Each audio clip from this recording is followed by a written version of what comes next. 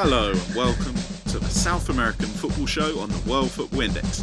Joining me for this special Q&A session are two regulars of our show, Tom Robinson and Simon Edwards.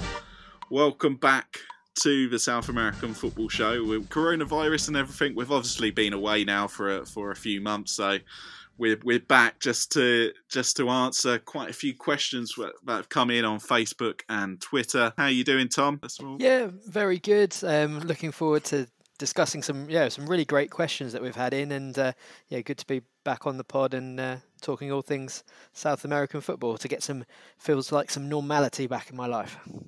And let's fly over to Colombia to see how Simon's doing. Yeah, not too bad. Looking forward to playing some football, but until that's possible, I'll have to put up with talking to you guys about football. But delighted to be back. Burn. Oh yeah, sorry about that. Right, let's get started. Let's talk football. We're going to stay away from the dreaded coronavirus for this episode. We asked people on Facebook and Twitter to send us in some questions. First of all, we're going to deal with a few of the questions that we got from Facebook, first of all. And the first one I'm going to touch on is from Richard Cook. He says, hello, leaving aside Brazil and Argentina, what has been your favourite international side from the region in the past?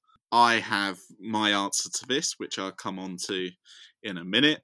But first, I'm going to go over to Tom to find out what side he has picked. Yeah, I think we might very well have the same answer here, and I'll not go into too much detail because you'll be better placed to discuss it than me. But certainly the Chile sides under both Bielsa and Sampaoli were absolutely brilliant. I loved both of those, and they would definitely be my standout ones especially if we're taking away Brazil and Argentina. But other than that, I think I've enjoyed Uruguay a lot of the time. The 2010 World Cup campaign in particular was, it might not necessarily have always been the most scintillating football, but it had so much drama. The game against Ghana was what I think will go down as an all-time classic in terms of everything you want from a football match, and great players, lots of drama, the villain and of Suarez there. So I think that would probably be my second one. And I also had a soft spot for Gareca's Peru side that we've seen more recently as well. But I'll go back to Adam to wax lyrical about probably what I imagine he's going to choose. Yeah, as many would have guessed by now, with me being based in Chile, I've obviously gone for Chile as the answer to this, and lockdown has sort of given me the chance to re-watch some of the most famous matches of this past decade, of this golden generation of Chilean football, and yeah, some of the highlights of those few years is the standard of football that they reach at times is truly stunning and remarkable. And there is a tinge of regret, I think, when I do watch some of these Chile games back, especially how they performed against Spain in the Maracanã in the 2014 World Cup when they won 2-0. I remember feeling at the time, Chile look potentially even good enough to win this competition, and they came very close to beating Brazil, just the crossbar denying Mauricio Bonilla in the final few seconds of extra time, and then they went on to lose on penalties. And looking back, they would have had a quarter-final against Colombia, and obviously the semi-final against Germany would have proved probably the toughest test Chile would have faced in that World Cup. But yeah, I still feel like Chile could have even reached beyond the semi-final of that World Cup. But I feel extremely fortunate to have moved to Chile when I did, which was in the latter end of 2010, and to see Chile for the first time win some silverware, as they did in 2015. And one of the games I also watched back recently was one of my favourite games that I've ever been at in the stadium, I think, and that was the quarterfinal against Uruguay. In some ways, that was the moment, I think, that Chile team came of age in a lot of ways, because in the past, I think that was a game that Chile would have lost, but they managed to battle and to keep on pressing the Uruguay goal. And with just a few minutes remaining, Mauricio Isla, of all players, a player who's not renowned for his goal scoring ability, manages to find a net. And the explosion of noise in that stadium that day, and the relief that Chile had won, because they were just minutes away from facing a penalty shootout. And Chile, by that point, which sounds strange now, but at that point, they had never won a penalty shootout before. So it was a huge relief to win that game. And obviously, they went on to beat Peru in the semis and Argentina in the final. But the real highlight for me, I think, was the 2016 Copa America Centenario victory, where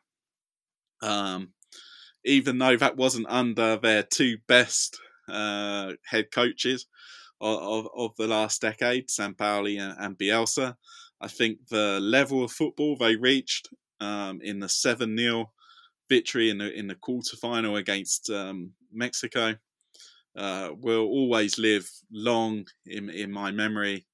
I still feel that is probably the best international side performance I've ever seen. I've watched it back various times, and Chile were just untouchable that game. And it's a game that never fails to make me smile for the level that Chile reached, and they went on to comfortably beat Colombia in the semi-final, and then again beating Argentina on penalties in the final. But what else you've got to remember, there was lots of questions raised when Chile had won the 2015 Copa America about whether they had only won it because it was on home soil. So for that second of the Copa America victories will always have a special place in the hearts of all Chileans, I think, because it was a big FU to the rest of South America, having been accused of all sorts the year before. Obviously came close to winning the Confederations Cup, and then it all faded away after that, and as they failed to qualify for Russia 2018. We'll touch on that in a bit, but the fluidity of the football and the passion of the side over the last for the majority of the last decade at least has been a joy to watch, and we even saw glimpses of it in last year's Copa America, I feel. Simon, yours? Right. Well, obviously, my mind goes straight to Colombia, but a couple of other teams.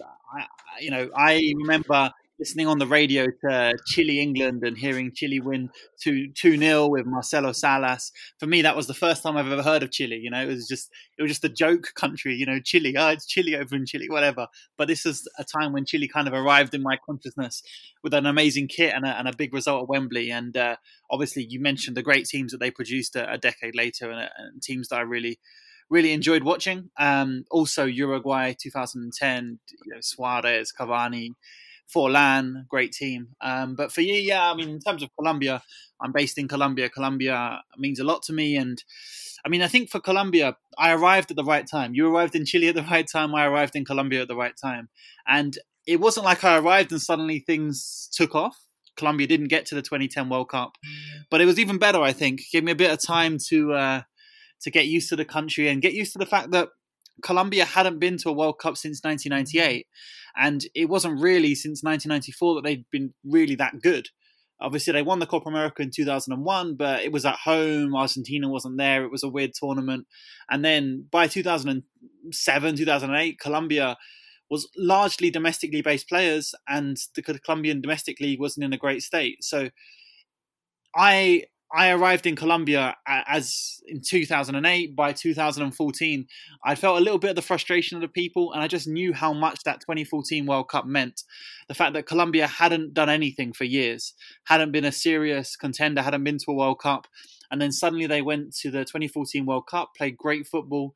It was just such a big moment in this country, and the fact that they went there and played with such style, the dance, the energy, it was a team that really represented the diversity and the music and the culture of this country in a great way. I think a lot of people fell in love with Colombia that tournament, and that meant a lot to the Colombian people, because in Colombia they fear that the outside world just sees them as, you know, violent and the drugs and all that kind of issues that Colombia has. So it was a huge tournament to experience, and a really great team. Obviously, James in his very, very best form.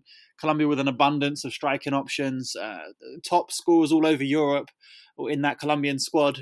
So to look back at and admire the 1994 team, which was full of great characters and great inventive football, and then to suffer a long old 20 years of nothing much happening, and then to get back and now to be an established footballing power in South America, as Colombia really should be, given the size of the country and the passion for the game. So it's been a good time to experience Colombia. 2018 wasn't quite on 2018 in terms of experience. We won't have to get into that one, but it's just great to have Colombia back in the World Cup and now be a force in South American football. But that 2014 really announced Colombia back to the world. Yeah, I think maybe we could tie in another question possibly here a little bit, and that's from Jack Tanner, who says, for the pundits, what has been your favourite or perhaps most significant South American match you've seen? Simon, I'm not sure really how to answer this. Whether he means like matches we've actually seen in person in the stadium, or just on TV, or like since we've moved here. I think we should perhaps answer it like significant matches that we've seen in person. I think could be the most interesting way to answer it. So. Simon, I'll just come straight back to you first on that. Yeah, I mean, for me, it was an amazing time to be in Medellin. Was 2016. So I saw multiple games that year at the stadium. It was the year that Atlético Nacional was the best team on the continent. They won the Copa Libertadores in the most dominant fashion. If you look at the points, the goals, the amount they conceded, they were incredibly impressive throughout that year. They won the Libertadores. They got to the final of the Sudamericana. Obviously, the tragic Chapecoense air disaster meant that that game wasn't played. Nacional awarded the title to Chapecoense. And again, it was such an emotional year. And again, as I mentioned, Colombians, love to show their best side to the world. And I think throughout that year, with the great football they played, and then also the way that they responded to that disaster in such a compassionate way, was great. It was great to see that Colombians doing the right thing and showing a good face to the world. But for me, that year, there were a number of games. Obviously, the Rosario game was incredible. Colombia trailing 1-0 after the first leg away, then conceded early in the second leg, and came back to win 3-1, scoring in the 96th minute. And just everything kicking off. Orlando Berrios screaming in the face of the goalkeeper who'd been kind of winding him up a little bit, and then a bit of a fist fight, and then running into the crowd, and then 10-15 minutes of added on time. Giovanni Lo Celso with a clothesline in the 112th minute. It was madness. But to have that, for me, the best stadium experience is when you think you deserve something, but it isn't happening, and then it does. So another game that with that team was against Atlético Mineiro. Ronaldinho was playing, and he wasn't at his best at the time, but he was still spectacular moments here and there, and it was 0-0.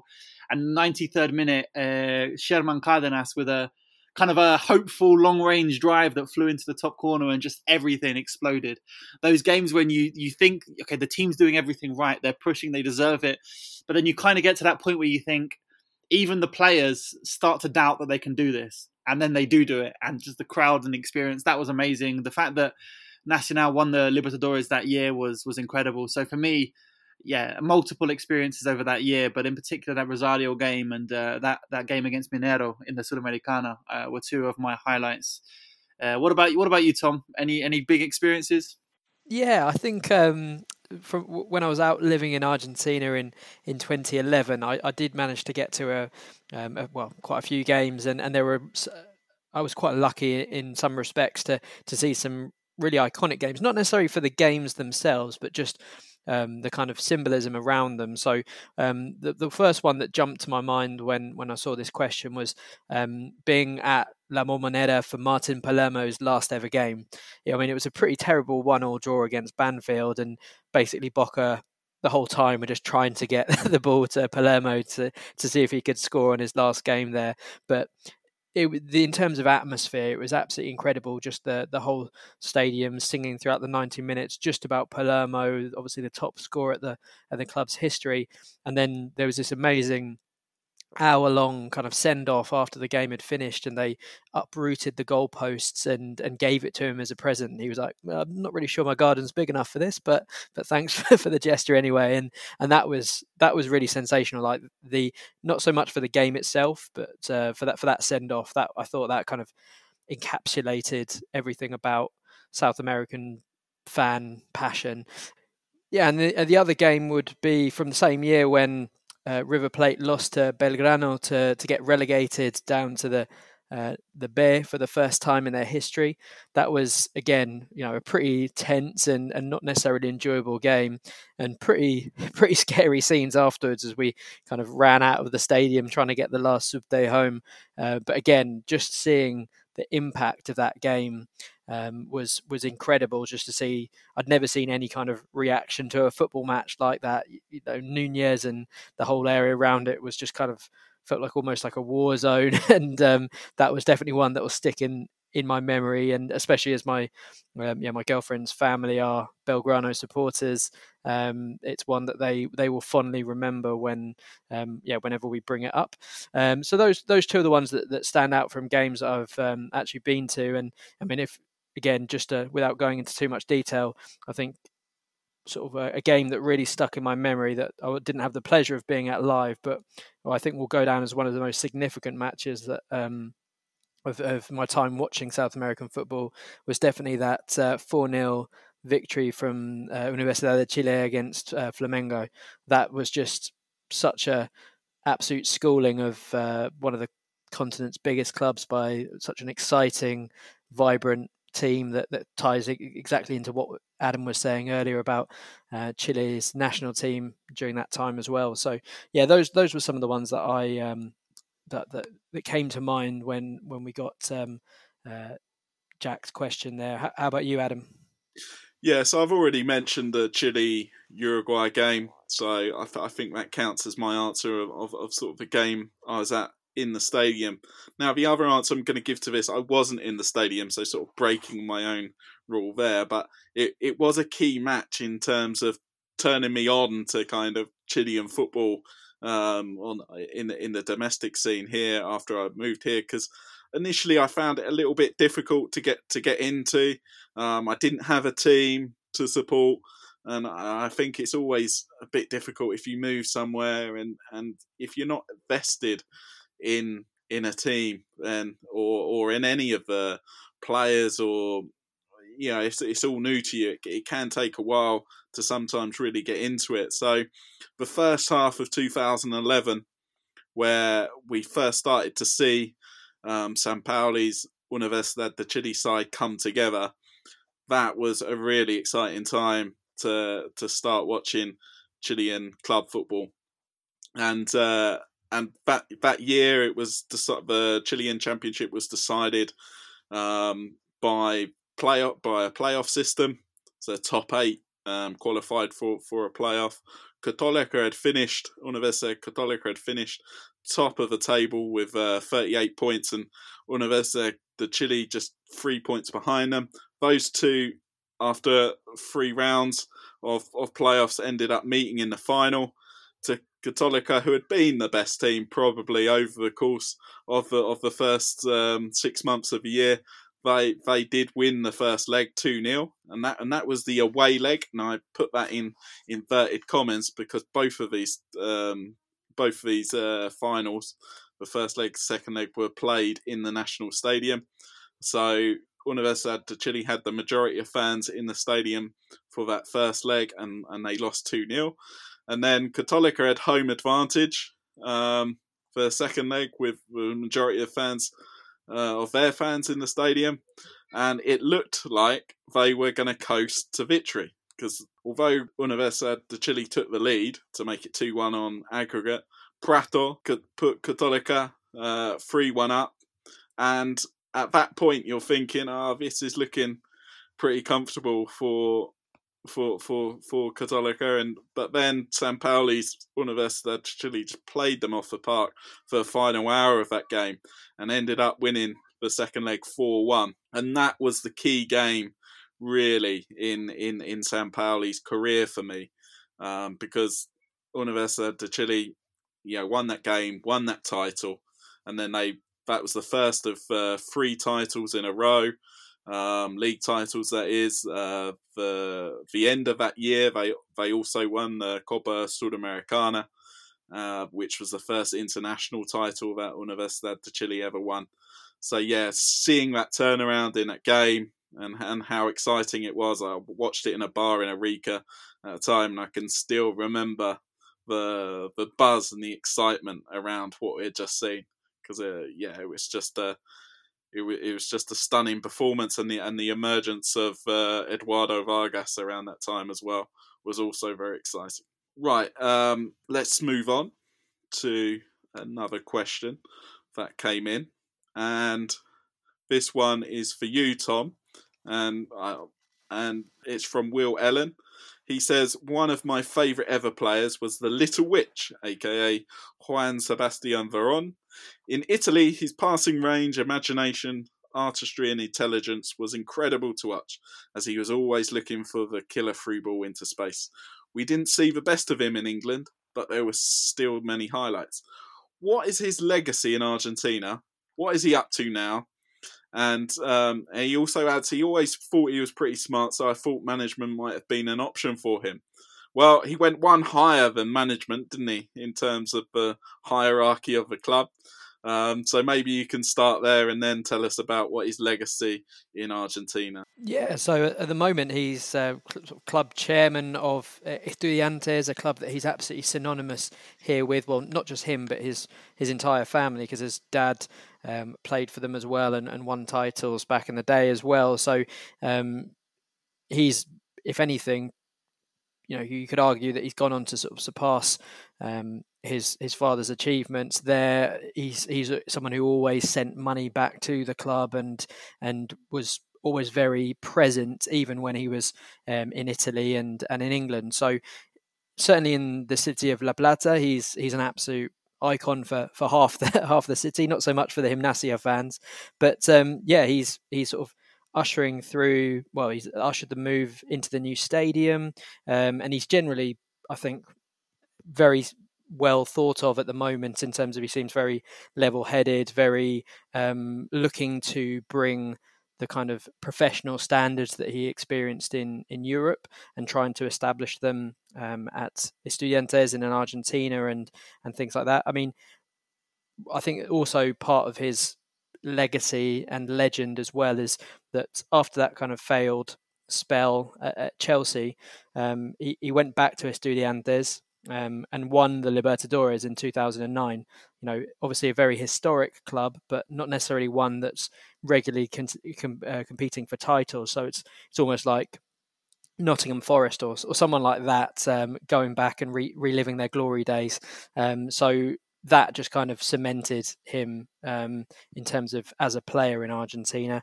And he even kind of, when he sort of left in 2012, he sort of kept having these cameos back. He sort of came back briefly in 2013-14.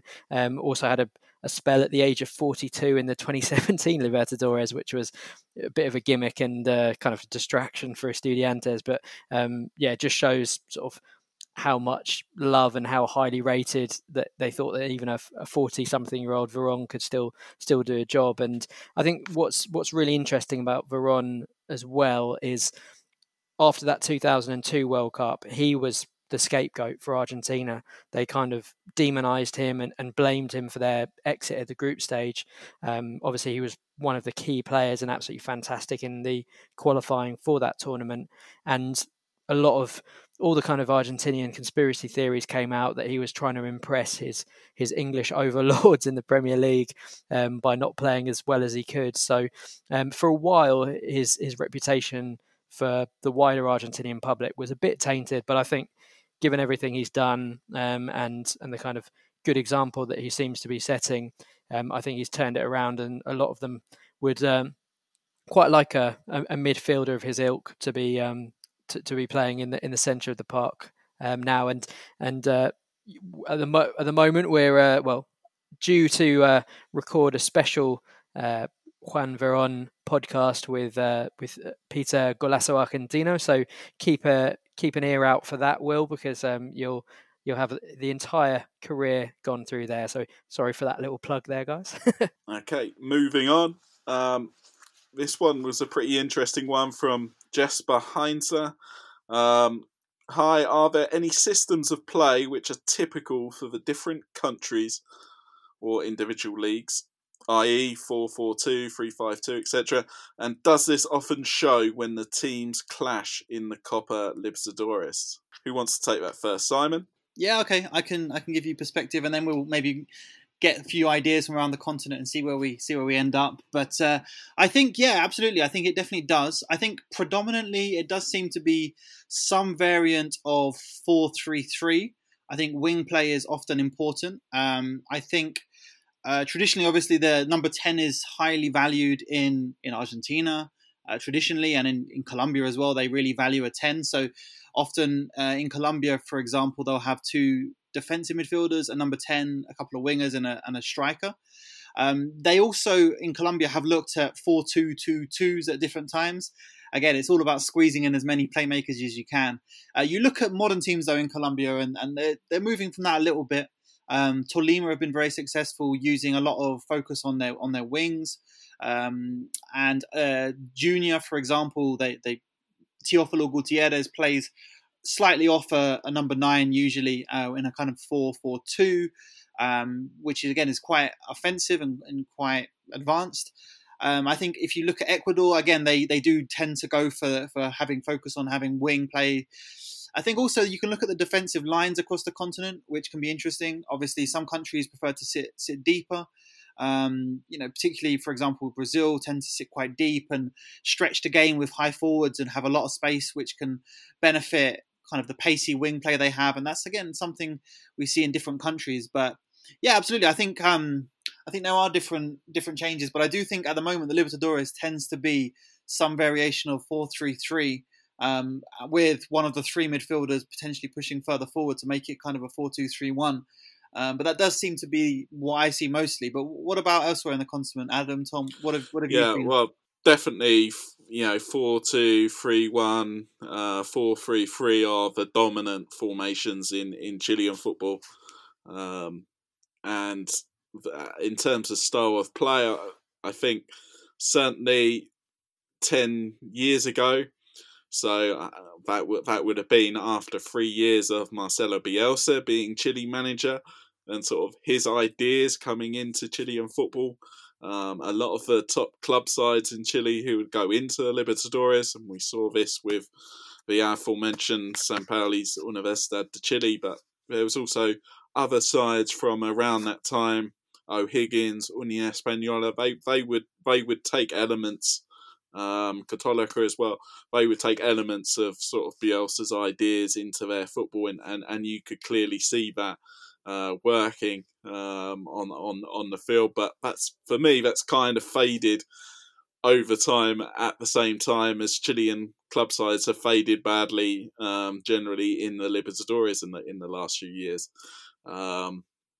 But yeah, I think the Chilean club sides, which have been sort of effective over the last few years, have really used their fullbacks well, and have generally played a fairly high line as well. It's pointless a lot of the Chilean defenders defending deep because generally there isn't much height in Chilean football. So you don't want to be crowding your own goal and waiting for crosses to come in trying to defend it. So you're looking to sort of push up and try and defend high up the pitch as possible. That's generally proved the more effective way of playing for Chilean sides over the years. Yeah, I'd obviously agree with everything you guys have said there, and I would say in Argentina as well that 4-2-3-1 or sort of versions of that, and the 4-3-3 seem to be the most typical. Obviously, as Simon said there, the number 10, the playmaker's always had a really historical, significant role, as has the number 5, the defensive midfielder in Argentina. So you often see teams that will, incorporate some version of that. I think that, rather than necessarily systems of play that typical teams or are associated with, I think it's more styles of play that you can attribute to clubs in Argentina. Boca's probably more of all about the result and more about putting in the hard yards and grinding results out, where teams like River, Racing, they're going to be sides that are focused more on a kind of more elaborate passing style of football. You could even look at Gallardo's River and just see the number of kind of different formations and different setups that they've used. They've used 4-2-2-2s, particularly in the 2015 Libertadores. You've seen them use 5-3-2 in the 2018 Libertadores. They used that quite successfully. 4-3-1-2s, 4-1-4-1s. So I think, there's most of the teams are sort of flexible in terms of the better teams, at least anywhere, sort of flexible within their systems of play. But certainly you can attribute different styles. And when it comes to sort of clashes in the Libertadores, I think you get some really interesting matchups, not just necessarily in terms of the way teams are playing, but the other elements that come into it. Obviously, we could go on about the altitude and maybe the heat in Barranquilla or somewhere like that can affect how the games are played. I think that's a really interesting point about the altitude, and one what I was going to come on to as well, because the way a side who is used to having altitude as an advantage plays at home is then completely different away, isn't it? And we've seen exactly, this, especially with Wilstermann in recent years, one of our favourite teams on the show, where they can beat River Plate 3-0 one week at home and they lose 8-0 to them away the next week, even when they're trying to defend with 10 men behind the ball. Exactly. I think particularly Bolivia is the starkest contrast, because when they're playing at home, even the national side will be very offensive. They'll try to keep the play moving as quickly as they can because they have the advantage. They're more comfortable at altitude, so they'll play some kind of good attacking football. They go away and they'll have 8-9 players standing in the penalty box trying to head the ball away. So you're absolutely right that it does change drastically. And I think as well, it's better to typify or to describe a style of play or an ambition of play as much as a formation, because each country has its own qualities. We've mentioned Ecuador like to play some free-flowing, creative attacking football. They want to spread the game as much as possible. Whereas, for example, Paraguay, they're tough, they're organized, they have a bit of an outlet here and there, but they want to keep things a little bit more compact, generally speaking. And I think you can see that in different countries, not just the way they set up and the personnel, but also what they see as their strengths and how they're looking to play to those. Tom, what did you think? Yeah, exactly. I'd completely agree with both your points there, and I think that's generally how a lot of these kind of clashes in the Libertadores end up getting pitched. Home and away advantage so important. You can see different styles. And even in, I think, Brazil, certainly seeing Flamengo play with the lines a lot closer together has kind of seen them steamroller the league, whereas they suffered a lot when they came up against non-Brazilian sides in the Libertadores.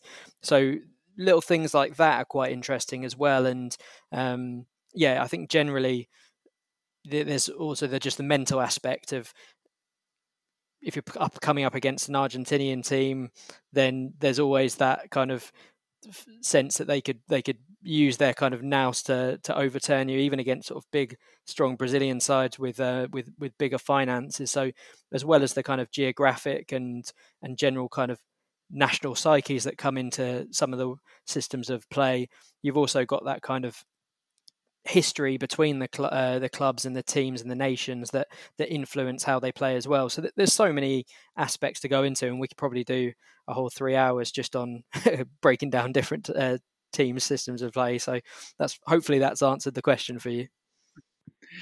Absolutely. Yeah, and we won't do 3 hours, but I'll just say, for me as a Colombian fan, I feel Colombia have to be better than their opponents to win. And it can be frustrating because they don't have that toughness, that nous, that gamesmanship as well fine-tuned as some of the artists in that field, perhaps further south in the continent. So yeah, absolutely. There's definitely that side of things as well. Game management, getting in the opposition's head and seeing things out definitely can be an important factor and a decisive factor in this competitions. Indeed. Okay, and the last of the questions we got from Facebook was from Christopher Leonard, I guess. I'm trying to pronounce it South American way there. Christopher Leonard. Yeah. And he says, he basically says, Cheech or Chiche. Can we ever remember how's that pronounced? Was it Cheech or Chiche in the end? I think Brazilian Carioca or Paulista. I don't know. He says, please give reflections, status, and expectations. So I'm guessing he wants sort of what do we think about the job he's done so far currently, and also how we think he'll possibly do in the future. Just quickly from my perspective, how I see it, I feel that his Brazil side was one of the best we've seen in South American World Cup qualifying, and when we compare them to how they played then and how they approach games in the World Cup, it felt a little bit of a disappointment. But I do feel a little bit sorry for him and Brazil in general, where I think that the quarter-final they played against Belgium in that World Cup was arguably their best performance, but they just couldn't convert, their chances into goals. But on another day, they win that game and possibly go on to win the World Cup. And in contrast to that, I wasn't overly impressed by them in the Copa America at all last year, and I thought they were a little fortunate to win it in some ways. But they were, it was a poor tournament in general, and I think. I think it's harsh to say they're fortunate to win it, but they were, they were probably a deserved winners, but they didn't exactly blow us away, did they? It wasn't, it wasn't the kind of vintage performances we were seeing from Chile 3-4 years earlier on the way. So, they didn't particularly excite en route. And as for the future, I'm really not sure. They've got an incredible amount of exciting attacking talent coming through there, and if Cheech can fit them into a system that works, then they could certainly be one of the most exciting sides in world football again. Yeah, I would agree with what Adam said there. I mean, I've been a fan of his ever since that 2012. Libertadores win with Corinthians and then beating Chelsea in the FIFA Club World Cup as well. And what I've liked about Cheech is the fact that he's not afraid to go out and learn and take ideas and be influenced by sort of wider footballing principles, which I think sometimes Brazil has the tendency to sort of navel gaze a little bit and sort of believe in its superiority because of all its great history. But yeah, the fact that he kind of took that sabbatical year out, learned from some really good coaches, and then absolutely transformed that Brazilian team. Because let's not beat around the bush. When he came in, they were in an absolute sorry state, and in that time between him taking over and the start of the World Cup, at least anyway, they'd gone from potentially a side that could feasibly have missed out.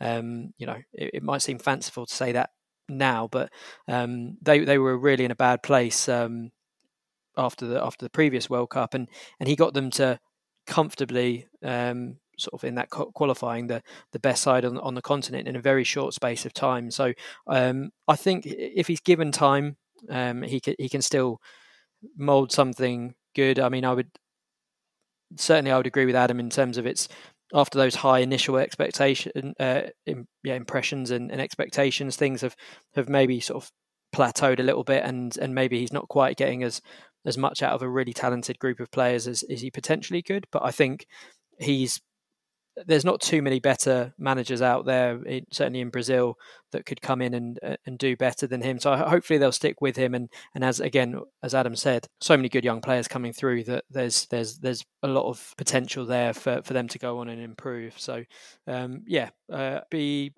interested to see what happens next for him. Yeah, I would agree that you have to look at where they were when he took over and how he got that team so organised, so collective, and they were incredible going into the World Cup.